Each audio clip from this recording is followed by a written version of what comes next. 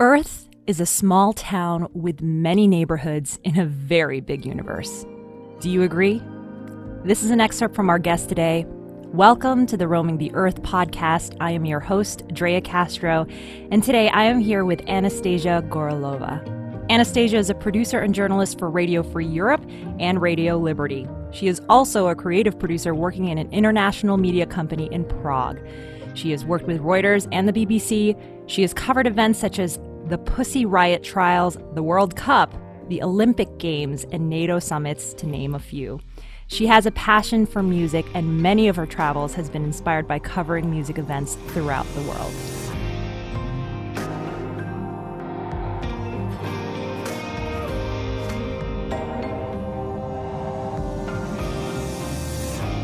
Thank you for joining me and joining all of us, Anastasia. Hello, thanks for having me. Of course. So Anastasia has been a friend of mine for a really, really long time now. It's been, I don't know, like 6 years? Yeah, I think it's 6, yeah. That's crazy. And she came here because she was my Airbnb guest. I used to have an Airbnb in my apartment, and she came in and we saw each other and we were like, I'm in love with this person. I love this human being. And we just clicked. And we traveled around Los Angeles, going from music venue to music venue, stayed up in the middle of the night, checking out musical events. It was an adventure for sure.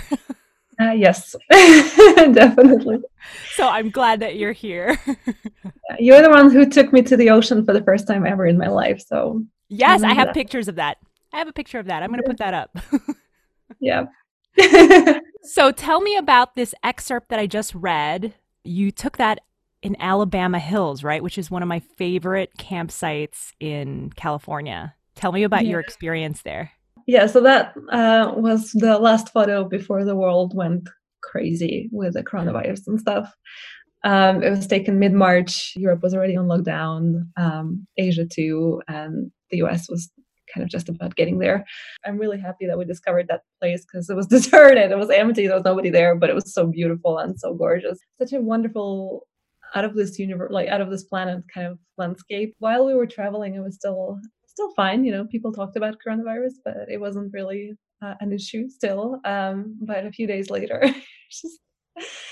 the travel was literally cut off. So yeah. And you got back just in time. I definitely had a lot of anxiety towards the end of the trip because regulations were changing every few hours. And so Trump announces that he's going to cancel all the flights from Europe. And we're like, oh, okay, how do we go back if nothing is coming to pick us up? Yeah. and then Europe was like, okay, so if you're not a resident or something, that you can't come back. And I'm like, well, does my residency status count or does it not? Can I go back to the place that I call home, or can I not? What do I do? So it was a bit tricky, but eventually it was all really smooth. No flight cancellations. It was really a really smooth journey, and we got back home and then kind of took a deep breath out, and haven't really traveled too much this year for obvious reasons, but I'm really glad that trip happened. So yeah. Isn't that crazy? Yeah. Isn't that crazy? You were just I remembered messaging you and asking you, how are you going to get home? Because things are about to, the shit is hitting the fan right now. Yeah. And I was worried that you'd be stuck here and I'd be like, you could stay with me and quarantine with me. Totally. Well, in addition to that, honestly, there was another funny thing happening during that trip as well. I really wanted to go to South Lake Tahoe. I really wanted to see it. I've read a lot about it. I've seen people posting so many great pictures, and it's just it's a really cool place that I wanted to explore. Yeah. And so we kind of built our journey around this whole lake. So we would end up there for a couple of days to chill, relax, explore. And as we kind of drive in to the final part and kind of about to park at our hotel, I get a Google alert that says that snowstorm is coming. And I'm like, March, snowstorm? What? California? What? and not only it's just some tiny minor snowstorm, it's a 2-day affair, literally covering all of our trip, literally and figuratively covering all of our trip. And we figured out that it might be tricky to get out of there because there's only like two roads leading out of the area, and they could get blocked off by the snow, and it would be snowing nonstop. So that kind of added on top of all the other anxiety that we had, and we were just like, oh, what are we gonna do? We started exploring like snow chains. What are snow chains? We never used snow chains. People don't use it in Europe. You just get the winter tires. Snow chains, why? So we had to like figure that out. Yeah, so that was Did an you get a adventure. pair of snow chains? We got a pair of snow chains. It was extremely freaking slow driving with snow chains, but whatever. At least it felt safe. Yeah, I've never used snow chains. I don't know if you just do two of them. Do you do all four wheels? Like, no idea. Yeah, and I do the two front wheels, basically to like, yeah, to help you like get that stability. But in Europe or like I don't know, the places like Russia, places that I lived in, you just have the winter tires. That's what I had in Jersey, winter tires. Yeah, yeah, Yeah. exactly. Did you actually get to go to Tahoe? Yeah, we did. We arrived and then we spent a day there and we had a nice jacuzzi. And as we were sitting in the jacuzzi, we were just like, so what should we do? Shall we leave tomorrow morning or shall we stay until Monday morning and then try to make it like to San Francisco last minute for a flight? And we were just like, I can't deal with any more anxiety right now, having to think about the coronavirus, the flight cancellations, the possible like rescheduling and stuff, and just being stuck here because of the snowstorm. We're like, let's just enjoy our night here tonight and the view as well, and tomorrow morning let's just leave. And it was honestly, it was a good choice because I was constantly checking as we were driving. There was a blanket of snow falling and I was like, this is getting bad. Oh And so my the highway that we took was fine. The other highway was closed for like 8 hours while they were like cleaning it out and whatever, so we definitely didn't want to get stuck there. And yeah, I think it was a good choice, good decision in retrospect. So yeah. Sometimes, just chilling and just being like, it's going to be fine. And then it is, luckily, most of the time. So I usually am one of the people who is like, it's going to be okay, don't worry about it. But for some reason, this trip, there was just so many things piling up one on the other when I was like, I mean, the world was going through an apocalypse, at the same yeah. time. So, I But mean, it kind that of makes still sense. is, right? Yeah, the apocalypse is not over yet. So We're pretty much in an apocalypse. So, but now it's like, it feels like it's normalizing where it's like, yeah, everyone wears a mask. We're almost like acclimating and just it's yeah, normal, even though it's like not. It's not normal. it's a new normal, whatever you call It's it. the new normal. Yeah. Yeah. It's been crazy. But I'm glad you made it home, although I was kind of disappointed. I was hoping, maybe Anastasia could stay with us for a few months. Like, it'll be great. Like, I would have loved that too. But at the same time, I'm not sure, to be honest. When I look at what's happening in the US, what has been happening in the US in the last few months, I think we're quite fine here. I know. It's crazy. It's absolutely insane. So, why are you passionate about travel? Why are you passionate about travel? What does travel mean to you? I just want to quote that funny YouTube video that I recently saw. But travel is life. Travel is life in many ways, because to me, it's a great way to sort of escape from reality. You can jump into a completely different setting within sometimes a few hours of like a quick trip somewhere, and just something that helps you to disconnect from that like daily routine, which is really important for me. But at the same time, it's just a great way to like explore, get inspired, to like learn something new, to like see how other people, to get like a different perception of the world, I think. So whenever I go, there's always a story there, and it's always fascinating to learn it. It's always fascinating to discover it. It's always fascinating to apply it to yourself sometimes and like see how you fit within this whole thing. And like I think it helps me find my place in the world.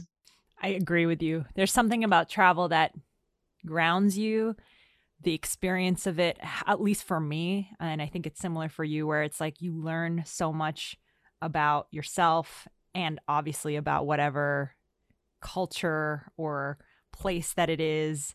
If it's the people, if it's the landscape, it's such a special thing. Yeah, especially the nature travels for me are probably like the most exciting ones. I mean, I love the city travel too, and I've done a lot of that sort of when I was a teeny bit younger. But these days, I really like going in the nature and like being away from everything. And actually, one of the coolest things about traveling like that back road of California in March was It's that the 395. It's one of my yeah, it's favorite roads. 395. Yeah. Thank you. Is because we went to the Death Valley and it was pretty empty. I mean, I kind of imagine that to be like a super touristy spot where everybody goes to because it's close to LA. It's not too difficult to drive as a day trip or something. But it was empty, deserted. And then the next day, we drove a bit further up the road and we drove up a mountain pretty high up, and it was also deserted. We only saw like one other car parked there, and that was it. The whole space, that whole wilderness was for ourselves. So you could like breathe this absolute freshest, cleanest air, and you see this gorgeous landscape. It's breathtaking, and you can just stand there and you can take as much time as you need to just like breathe and connect to your surroundings, and disconnect from everything else, from any anxiety and worries and frustrations and disappointments of life that you have, which I think is so, so, so important. And I really believe that traveling like in the nature is just one of the best ways to get your mental state, sort yourself out a little bit when you need it. We come from the earth. So I feel like as we age, we appreciate nature more because we're going to return to the earth. It's kind of morbid. But I mean, I feel like we're more But I know the idea.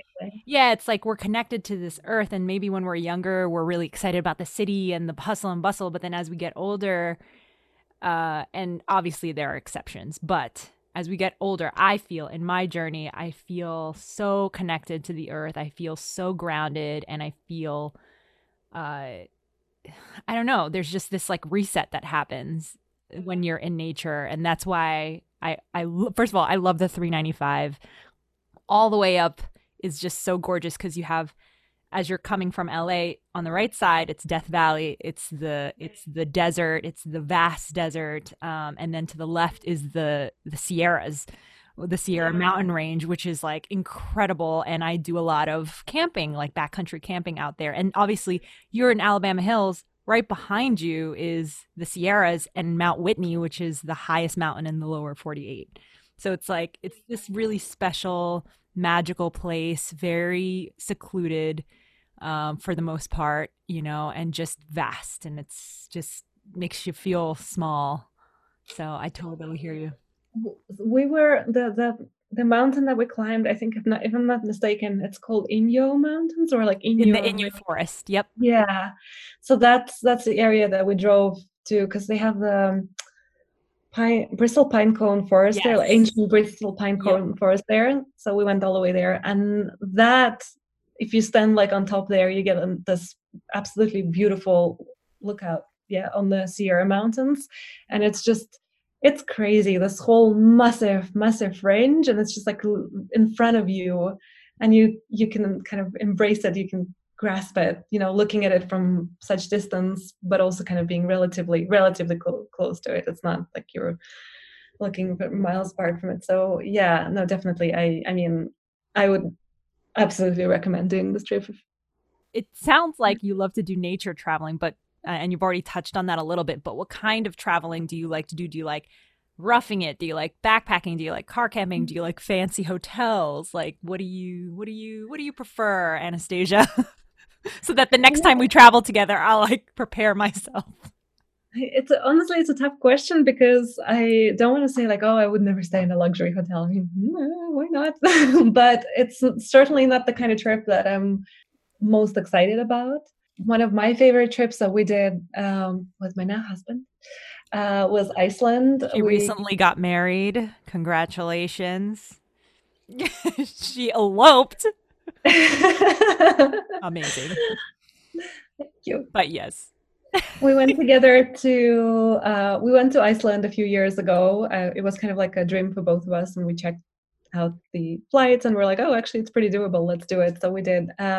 So that was a camper van road trip. We just rented a camper van and we stayed in the camper van. Even when we would stay in camps, we would still sleep in a camper van. That was one of my favorite things to do ever. It's just it's kind of camping, but it's not like you don't have a tent to set up and that kind of stuff. So you kind of like don't have to do that dirty part of camping. But at the same time, like it's the same, sleeping under the stars in the middle of nowhere and just being able to like be the master of your schedule and just sort of decide for yourself, like, okay, we're going to explore this today and that today. And actually, I really love this area. So let's just like stay here tonight because I want to see that. And one of the things that I did, which it's a bit crazy, but I really wanted to see the Northern Lights. Like really, I was dying to see them. I'm dying to see it. I mean, why would you go to Iceland if?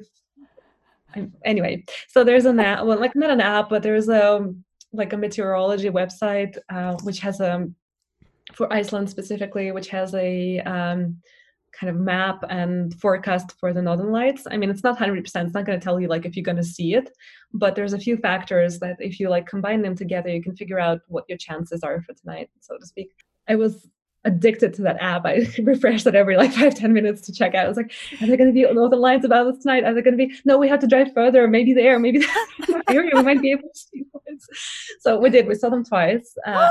You saw them? Yes.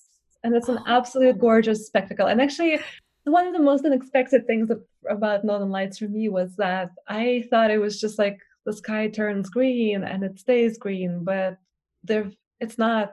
The Northern Lights are very agile, like it's almost like a lightning. It like moves through the sky pretty fast, and it's a dance of things. So like it's not what I imagined it to be, and it turned out to be so much more.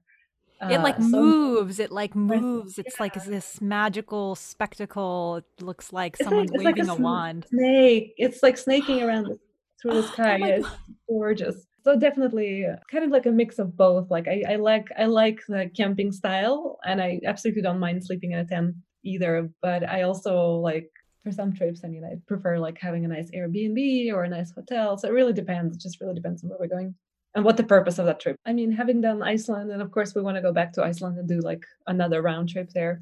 But like the next plan, whenever travel becomes a bit more feasible and like kind of available again, and then Japan finally opens its borders, we definitely want to do a road trip in Japan, similar style, just like get a camper van and just like travel around. And Japan apparently has absolutely fantastic roadside stops, you know, just like the gas station, the US type of gas station, but they're usually like rest spots, and you'll have like a little restaurant in there, or like it's kind of like a roadside restaurant, but as always in Japan, top quality food, even in that kind of restaurant roadside thing. And then they'll have like little resting areas, which are usually pretty nice and comfortable. And you can like almost get like little ponds with like koi fish in it and that kind of stuff. And it's just like, you know, normal, pretty much like gas stop. So we definitely want to do this. That's not a normal gas stop. That is not a normal. I've never been to an American gas stop with like a koi pond. Just normal. But no. That is beautiful. We're going to Japan, and we want to see that. I gotta go to Japan just for the koi pond gas stations. What? I need to do that. That's amazing. That's amazing. The other place is New Zealand. So New Zealand, I think, is also another fantastic, fabulous place to just like get yourself a camper van and just kind of drive around and explore. And New Zealand is great like that. And like Iceland, they actually allow you to pretty much park and sleep pretty much anywhere you want. In New Zealand? So, yeah. I think it's the same in the US still, because in Iceland they only have designated spots. They've banned it a few years ago. You can't really park where you want. You can only park in designated like camp spots or whatever for the night. I think because tourists went a bit wild there and they wanted to prevent this. They have that problem here too. There's certain areas, you know, you can't just park your camper van because they know, ooh, someone's sleeping in there. You know, it really depends on the area if they're strict about it. There's areas like BLM land, which is the Bureau of Land Management. That area you can pretty much disperse camping. You can park anywhere. But in the city, it kind of gets tricky. You know, like people are weird about it. And there's definitely regulations on overnight things. And I guess it depends. It seems like you're leaning towards your favorite places in the world. Like I was going to ask that question, what's your favorite place in the world? And it seems like you're saying New Zealand and Japan. Is that correct? It seems like somewhere inside of me screaming like, Japan! Japan! New Zealand! Yes, definitely. last year we did a combined trip, New Zealand, Japan. My friend was getting married in New Zealand, and I kind of made him a promise a few years ago when he was moving back from London to New Zealand that when he gets married, I'll come visit him. So it was finally happening, and yay. I mean, I love traveling for weddings and marriage, just like I did for yours, which You is know, really she came to beautiful. my wedding. She was probably the farthest person that came to travel for my wedding. It was Sounds amazing. fun. And it was so special. I'm really happy that I was part of that experience. Yeah. And then, so yeah, so I made him a promise and yeah, and he got married last year. So we had to go to New Zealand, which is really exciting because it's a pretty long journey. We looked for a way to break the trip because I didn't want to travel nonstop for like 24, 36 hours.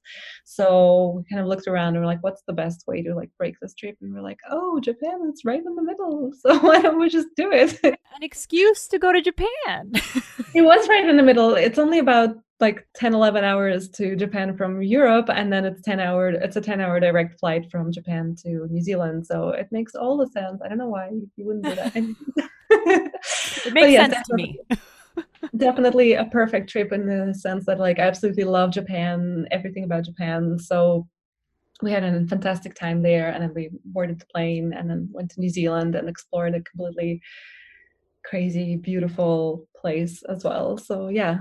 If you have any tips on those favorite places, so let's first start with Japan. What's a few Anastasia Japan tips since you've traveled there so much? For anyone who's never been there, I've never been there, so give me some tips, girl. I know. I remember we had this chat about Japanese toilets, but I'll might save it for later. I mean, Definitely check out Japanese toilets. toilets are amazing. Just got to say that, okay? Not only that, but like you'll have a A warm warm seat, seat. and then you'll have like a button to press so that the music plays, so that you're not distracted by the sounds, and the sounds don't distract you. And anyway, it's a different universe. Like, and they'll have a Wait, bidet which is I, installed t- in a toilet. I totally forgot about the sounds. So, guys, the toilets in Japan are lovely, like bidets on steroids.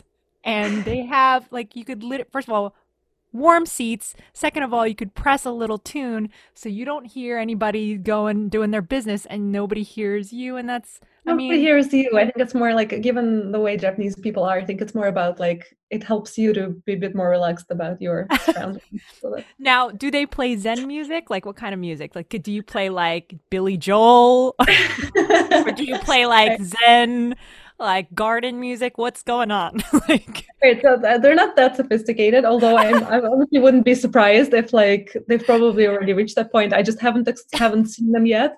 But the ones that I had, like, usually they'll either have a sound which is kind of like resembles the flush sound, but like it kind of is ongoing. So it's just like the water kind of floating oh. type of sound. Sometimes it's bird chirping or like some kind of like chirping or like whatever. So yeah, like, something that just distracts you from the reality of where you are and helps you to be in a different mind space for doing the things that you need to do.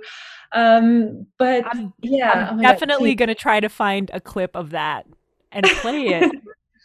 So I don't think I have this, but I do have a video. So in the Narita airport in Tokyo, it's the international airport, although they both are international, but still. At the Narita airport, there's a Toto toilet gallery. Yes. So the Toto is the brand that does those crazy toilets. But My basically, it's friend a has a Toto. I went to his yeah, house and I kept going to the bathroom. yeah, exactly, because you just want to spend your time in the bathroom once you discover this toilet.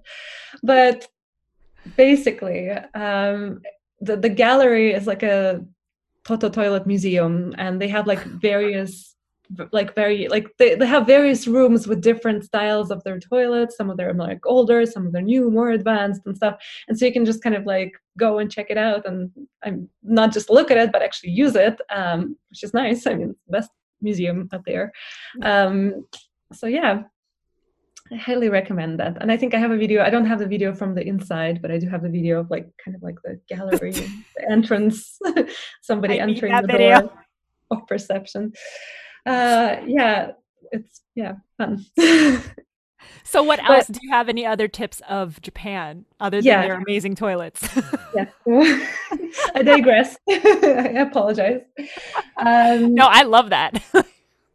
tips for Japan. I mean, it really depends on what kind of trip you do. If it's the first time ever you go to Japan, and if you only have like 1 or 2 weeks, then I would recommend not cramming everywhere and everything and everywhere as well into that trip, but sort of like be more specific about exactly the things that you want to see, and maybe even just like stay in Tokyo and like maybe exploring like the areas that are close by, taking a day trip to Kamakura, which is like on the coast, which is a beautiful coastal town, uh, or like going to Yokohama. Anyway, so kind of like stay focused and sort of explore that. So yeah, so if you're more into like exploring the cultural and traditional aspects of Japan, then a good idea is to get yourself a JR pass, is what they call them. It's basically like a railroad pass, which will allow you access to almost all of the rail and I think buses and like transport system, except for like the two super fast bullet trains. But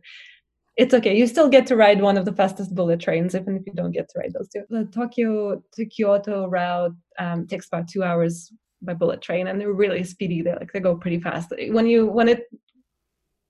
it launch, like when it starts moving, it feels like you're taking off because it like presses you back into the seat and it starts like, anyway, so it's a great experience though as well, because you get to see a lot. And then like local trains in Japan are fantastic as well. So just like any route you choose pretty much is going to take you somewhere picturesque and fabulous. Eat everything in Japan because it's delicious. And any favorite restaurants? Okay, so well, last time we discovered the sushi place in Tokyo, in Omotesando area. So it's kind of like I don't know, Tokyo doesn't really have a city center, but it's like what you'd call like a central downtown part. It was pretty expensive, but it's an absolutely worth it experience, because it's the kind of experience where you want to eat your tongue. It's so good. It's just like everything just melts in your mouth. And the place is called Kitaguchi. It's a traditional Japanese kind of sushi place. So it's nothing fancy inside, but very cute. And the food is fancy. The food, it's not about fancy. It's just about like how they make it and what they make it. So the guy, he's like the second chef. He's not the main chef. So there's a structure, like as the owner of the place, and he's like the second chef. So he spent 8 years like working as a chef to get there, because like becoming a sushi chef takes a very long period of time and a lot of tenacity and dedication. So he spent a reasonable amount of time in Canada in his like childhood or whatever teens. So he spoke English as well. So I kind of like, it was a great opportunity to practice both like Japanese, but also like be able to ask questions when I couldn't understand at all what was going on, or like what kind of fish we were eating and stuff. It's the little details, it's the flavors, it's the way he prepares things that you like never think would go together, and then he just serves it to you and you're like, oh, I'll give it a try. And then like, he's like, oh, try this, and you eat it and it's amazing. And it's like, do you know what this was? And it's like, no idea, but it was delicious. And it's like, hey, well, it's tentacles. Anyway, so we get the idea, right? It's just the craziest combinations of things, and it was absolutely delicious. And I think I still like can kind of feel the taste in my mouth. So we're definitely going back again. So I recommend that. So that people know when they go to this place, it's a little expensive. What is the average price? So people can prepare themselves. They have a sign on the door, because clearly a lot of people ran into that. It's about $200 per person per like US dollars? Yeah, US dollars for the night. But so it's on the pricier side for sure, but it's absolutely worth it. It's like, I feel like not all the Michelin star experience can compare to this sometimes. So it's interesting. And again, they're upfront about it. You'll see a massive sign on the door warning you about this, so you'll know it. So if you don't think you can spend this, it's okay. There are a lot of other, don't worry about it, because there are a lot of great places in Tokyo as well where you can have some fantastic sushi too.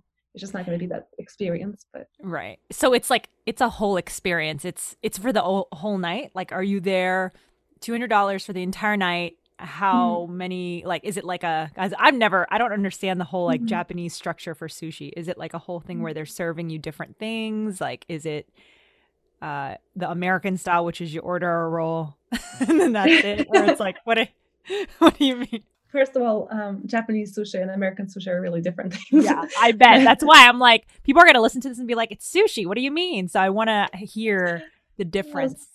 All of Philadelphia and California and the rolls with avocado and stuff. That's not No, the it's not. what Japanese person thinks when you say sushi. So it's more about raw fish and like rice with like raw fish and that kind of stuff. So it really depends. Like if you go to a normal standard sushi place, you can either order like just different types of nigiri. If I'm not mistaken, the nigiri are the ones that are just rice with like a raw fish on top. But you can also order a set, and they'll bring you a little set, like it's a combination of different things. The best thing to do is to ask for a omakase, which is basically a chef's choice. And that's actually a really great thing to do in Japan because the chef goes like, oh, amazing, I'm going to get my best fish out there. So that they'll prepare a really nice plate for you.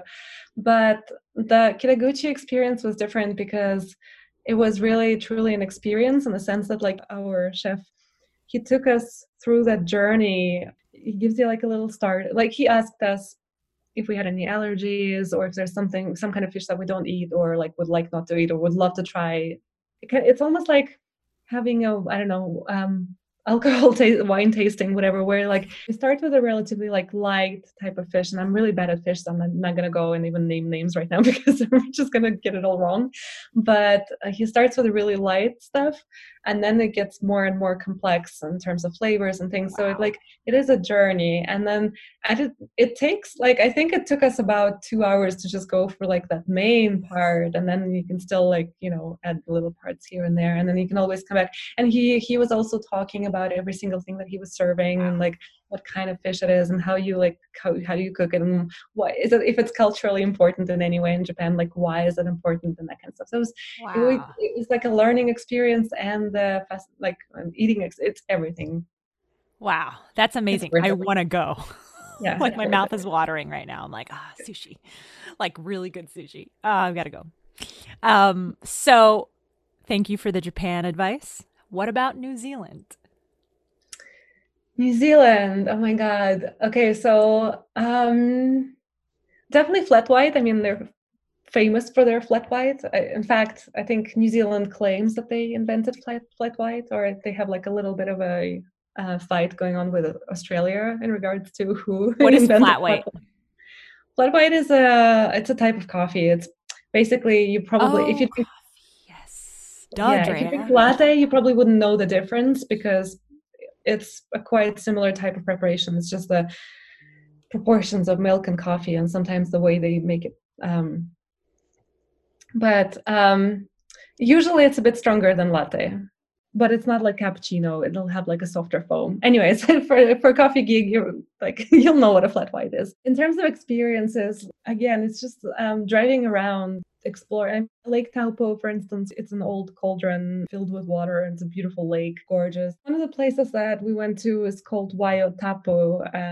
It's natural geysers, like hot pools, baths, all that kind of stuff. So it's really, really cool. The way they described it is colorful bubbling water heated by volcanoes, and it literally is what it is. It smells of sulfur. It's terrible, but apart from that, it's absolutely gorgeous. And actually, I just remembered another awesome place. But again, I guess if you live in America, it's probably not as interesting to you. But they have a nice redwood forest there as well, which is what we're visiting, but you guys have it in California. So the first thing that struck me when we went to New Zealand was that the flora is completely different. They're like very different plants and plant life in general. You had really, really cute swirly things, and just I don't know. Everything's just like you're on the same planet, but it looks different. What propelled you to start traveling? Was there a big change in your life? Because I met you and you were solo traveling.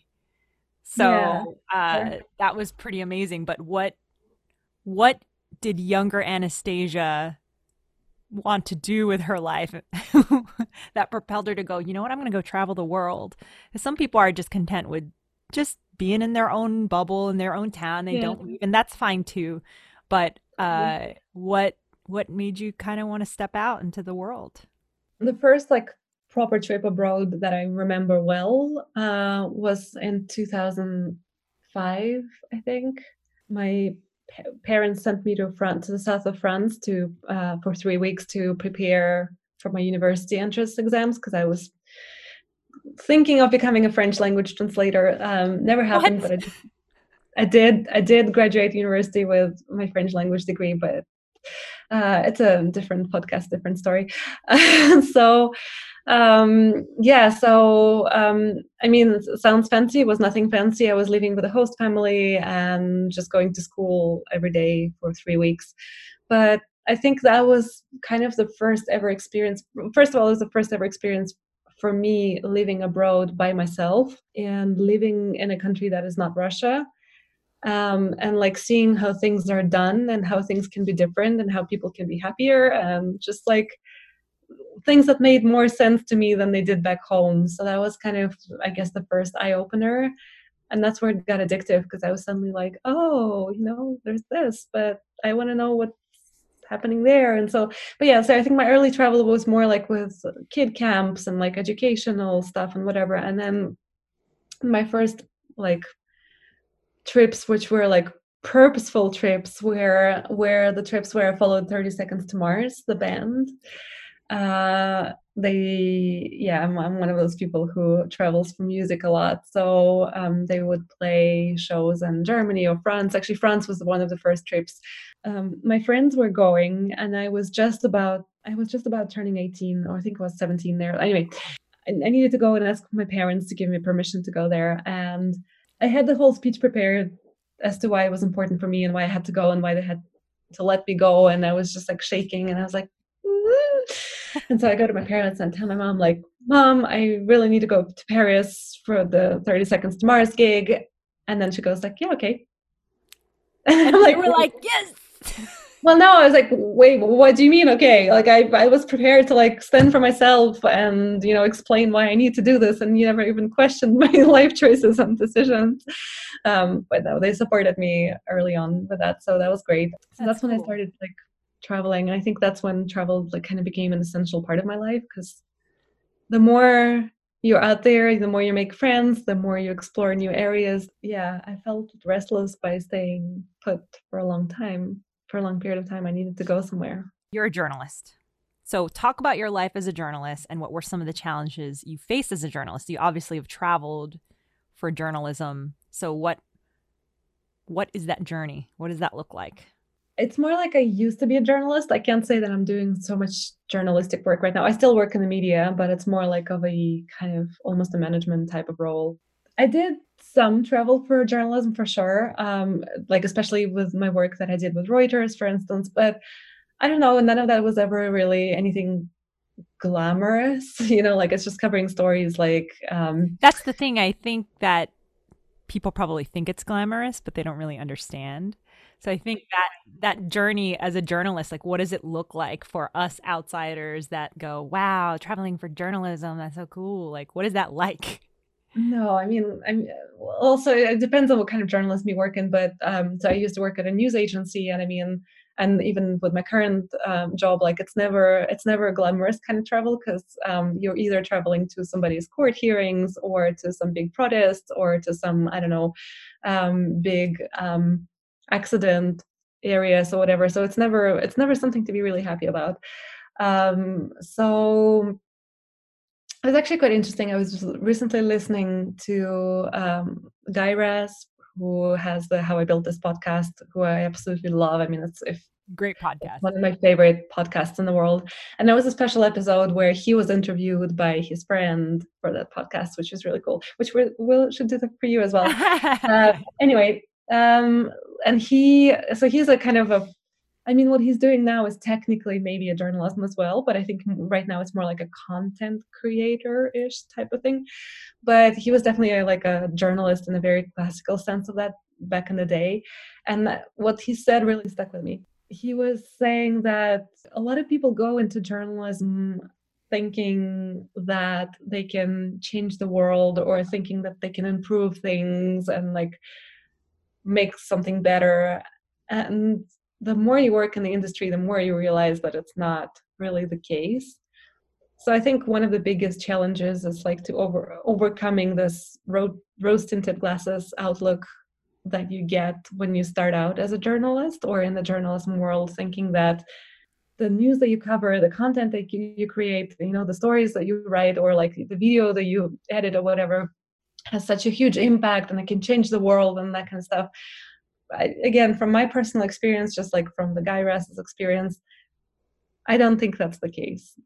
It's you might be able to help someone, you might be able to spread awareness to a certain level, but I think the impact is pretty limited. So, but at the same time, I also don't want to diminish the work, diminish the work of the journalists, because there's a lot of important stuff that journalists do, and a lot of important stories that are being told and are being uncovered, and just like the truth that's being spread out there. So, if it's your life choice, if you believe that that's what you want to do, then just be prepared to like sort of dig deep and do a lot of dirty work, and not always be appreciated for what you do. In fact, actually, speaking of other challenges, I mean, right now, again, I'm not on the side of journalism so much anymore, but we have a lot of reporters that work on the ground, and the nature of my company is that we tend to tell the real stories of real people in those locations, those countries where governments are not very happy with that, where authoritarian leaders do not want those stories to be told because they want people to believe something else. And so that creates a really it is a dangerous job, because people get detained, people get prosecuted, people get harassed, and like our journalists, the people that I work with, sometimes end up in situations where you really wish nobody else would ever be in. So it can be a really scary job too. Yeah. I mean, I love hearing what you're saying too, because I think it's a job that you have to feel like you're called for it, especially if you want to do investigative reporting, or if you want to do like war journalism, anything like that can be quite difficult. So it's nice to hear a little bit of that world and what that looks like, and how difficult it is. I know you kind of moved into journalism and music. What was that like, and how did you transition from NATO summits and all of that, to doing music? It was more like a side gig for me. I mean, music has always been a big passion for me, so I love telling stories of incredible musicians, or like stories around music, or how like somebody's music helped save somebody's life, whatever. I really like those stories. Unfortunately, I think I kind of fell into this weird time and space in our history where most like the Instagrams and the Facebooks with their like video formats and stuff weren't there yet. So the only way to tell the story was pretty much to just do like a text story with maybe some photography and whatnot. 5, 6 years ago, when I was pitching stories to like various publications and stuff, pretty much no one ever would pay me to do this. So all the stuff that I ever did was almost, it's like free work. It's your passion. Yeah, it's my passion. I loved it and I wanted to share that, but I would almost never get paid for it, which is a shame because it's work. I mean, it's not like you're just having a fun time talking to this musician, but like preparing your questions in advance, getting to know the person before you even get to talk to them. And not only that, but like sometimes the information on like younger or like more up and coming artists is not available. So you have to do either more digging, or you have to like find it out from somewhere before you go into that interview, or you have to really phrase your questions in a way that will make that person open up and talk about themselves. Obviously, the interview doesn't write itself, so you have to do all the transcribing and like putting this together and like finding the right words, finding the right way to like present the person. So, and making the headline sound sexy so that people just actually want to read that and like check out their music and stuff. So, yes, there's a lot of work, but like it's almost never paid. I think it's a bit better these days because I think a lot more outlets out there are kind of like they're hungry for the content, but they're also aware of the fact that like content doesn't come free, you know, like if somebody creates something Right. for free for you, and something will have to give in at some point. It's either the quality or they won't be able to do it long term, or it's just like Right.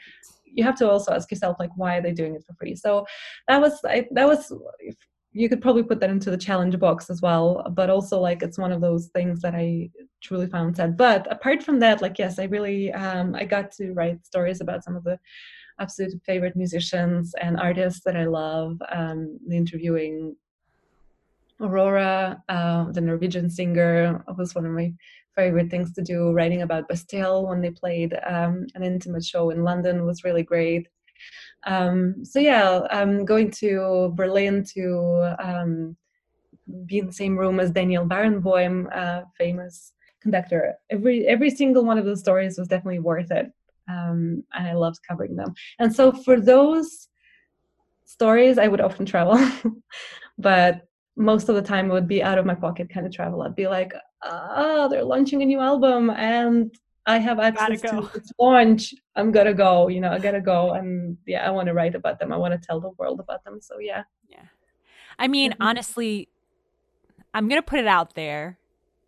If anybody wants to pay Anastasia to go and cover this stuff, I know there is.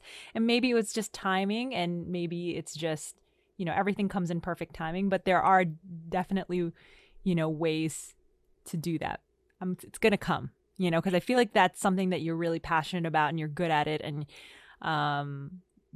it's for me, I've done a lot of free stuff because I'm just passionate about it. And then the cards fall where they fall. And a lot of times, eventually I'll get that sponsor, or I'll get like, I remember back in the day, I was just hiking and doing all this stuff, and someone caught on and they contacted me and said, "Hey, can we sponsor you to climb Mount Whitney?" And those just came out of just because of out of passion, because I was just doing it out of my pocket, out of my own, you know, need to climb mountains, but then people notice. So I feel like over time it'll come, and I'm putting it out there. And let me tell you, I've said this to other people, other guests, where I'm like, I say something, stuff becomes real. Like, not even joking. Like, we are powerful. Like, our minds are powerful. Our minds So, are powerful, for sure. yes. What tips do you have for someone who's not necessarily just interviewing a musician or an artist, but someone that they admire and they're a journalist? How do you do that? Like, what are some like quick tips that you can say, like, how to make somebody open up, or how to pitch, or something? Well, I mean, the interview tips, which are not specifically for journalists, but I think for anyone really. I mean, it's general curiosity is the thing that will open doors for you. Because if you go into the interview with a set of questions and then you start the conversation and the person drops something really interesting in their sentence, but you completely and entirely ignore that and just kind of like continue with your question list, you're not going to get a good interview. You have to really listen, you have to be mindful, and you have to be curious. And oh, they said something, oh, could you like expand on that, or like, did you really do that, can you explain this to me? Like, it has to be a like a live kind of conversation. I think that's when you get the best results, so to speak. That's how you get the best conversations, like by asking questions, by genuinely want to listen to what people have to say, and by following up. And yeah, and I mean, what is an interview? It's just a great conversation with someone. I don't know, like in terms of pitching and like just in general, I think in terms of doing those kind of things, if you're really passionate about like writing or telling stories and that kind of stuff, it's the kind of thing that I think storytelling in general is very en vogue these days, and everybody talks about it a lot. Brands talk about storytelling, bloggers do storytelling, media does story. Everybody tells a story. But at the same time, I mean, there's never enough good, but like real story or properly told story. And so it might just be a lot of hard work in the beginning before you get to the point where you feel comfortable about where you are and what you're doing and how you're getting paid and all that kind of stuff. You might just end up like pitching your stories to like hundreds of outlets and never hearing back from them. And that's okay. I mean, it's not okay because it's shitty and it feels bad, but it's okay. What is the process of pitching? Let's say there's like a young journalist who's listening to this. Like, what would you say to them? Like, how do they go about that? They have I really want to interview this person. How do I pitch this to this outlet? They've never done it before. Mm-hmm. Well, first of all, I think you have to figure out where do you see that interview being published? Like, where do you see a perfect space for that?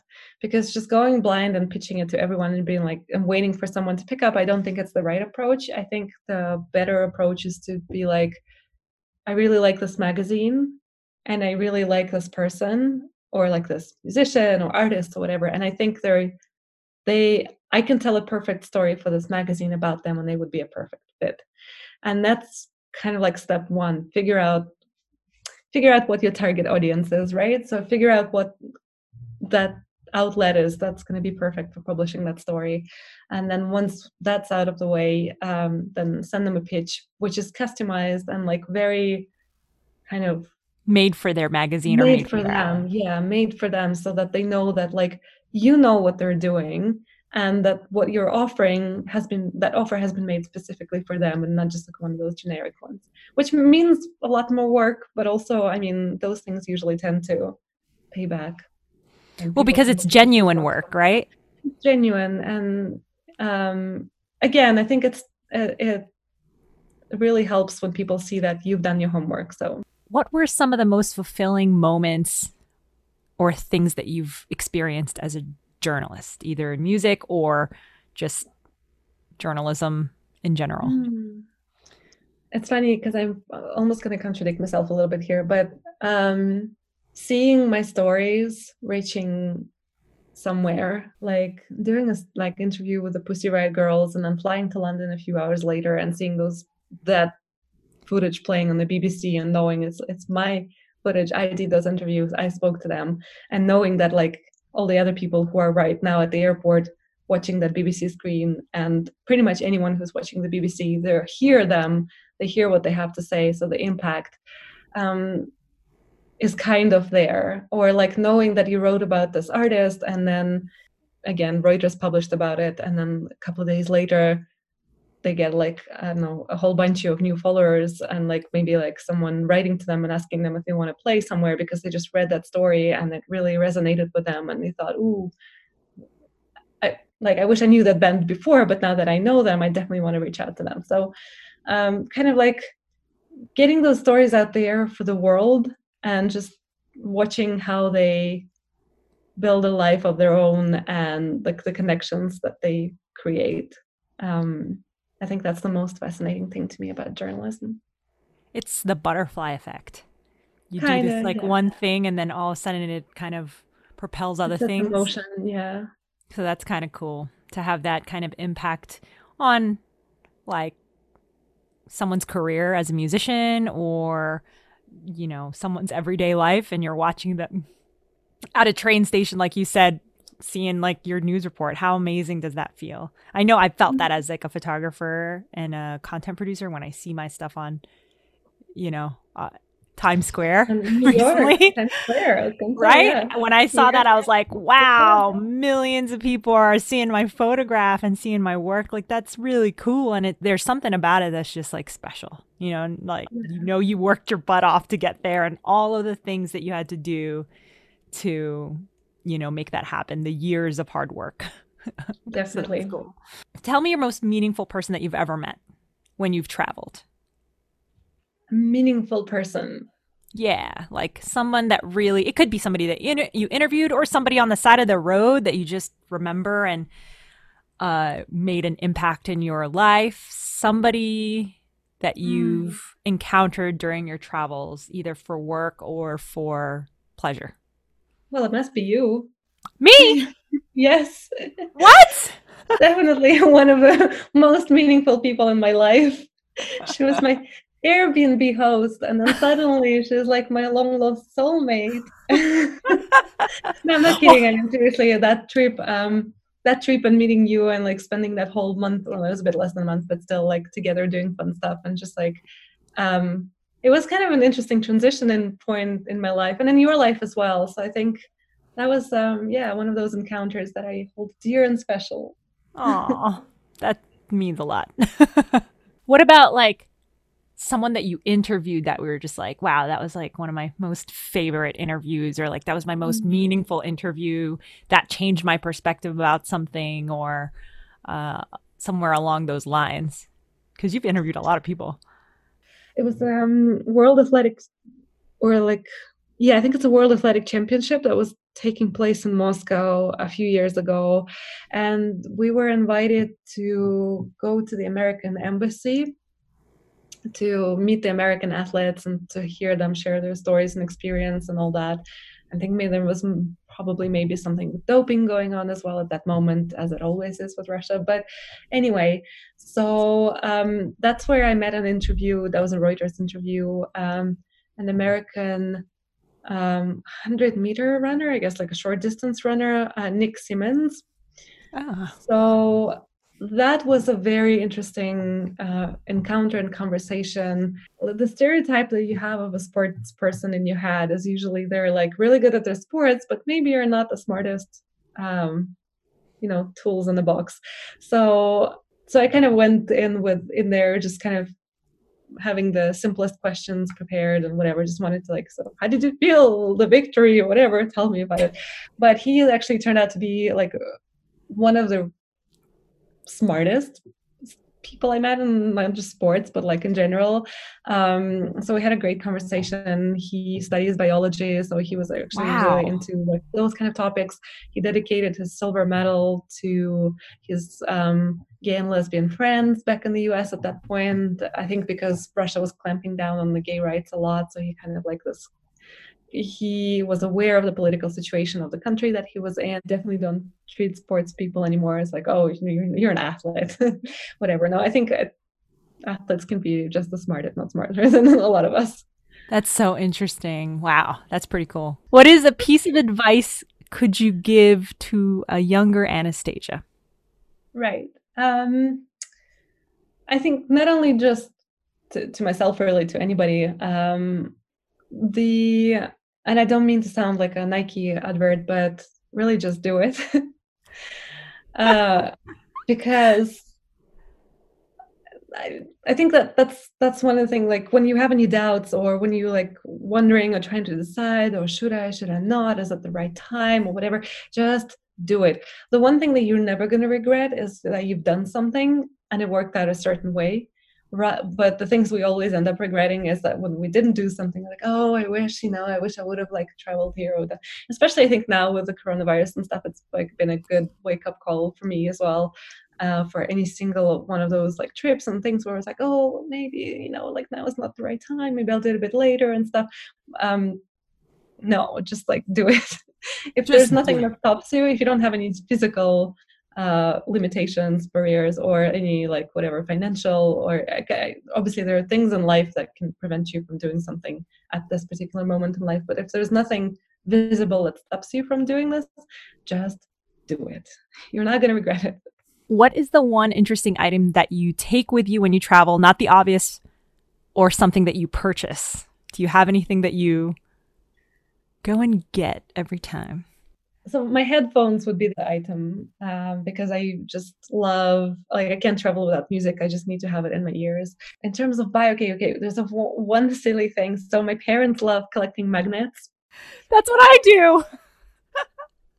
You collect them or you bring them? Yes. No, I collect them. My whole fridge is covered with all the places that I've gone. Yeah, I remember. Yes, my parents love collecting magnets too. So whenever I go, I usually bring them. Oh, I love that. Okay, so last question. Where can we find you? Well, the planet Earth. Yes, I mean, if you go to Mars, that's cool too. You can find me on social media, obviously, like everyone these days. Instagram is probably the best place for all my travel adventures. I am Anastasia Lova. So that's where you can find me and follow me. And whenever I'm traveling, I always post a couple of pictures. And I usually like to share a little story or something about something that I've learned locally as well, or some thoughts or quotes or whatever. So, yeah. I love it. Yes. Well, Anastasia, I love you with all my damn heart. Thank you so much for joining me on the Roaming the Earth podcast, stories and adventures of people who are jet setters, nomads, and explorers. This is Drea Castro signing off. Join us again next time. Stay wild. If you're interested in hearing more stories from around the globe, don't forget to subscribe, share it to your friends, and follow me on Instagram on I'm Roaming the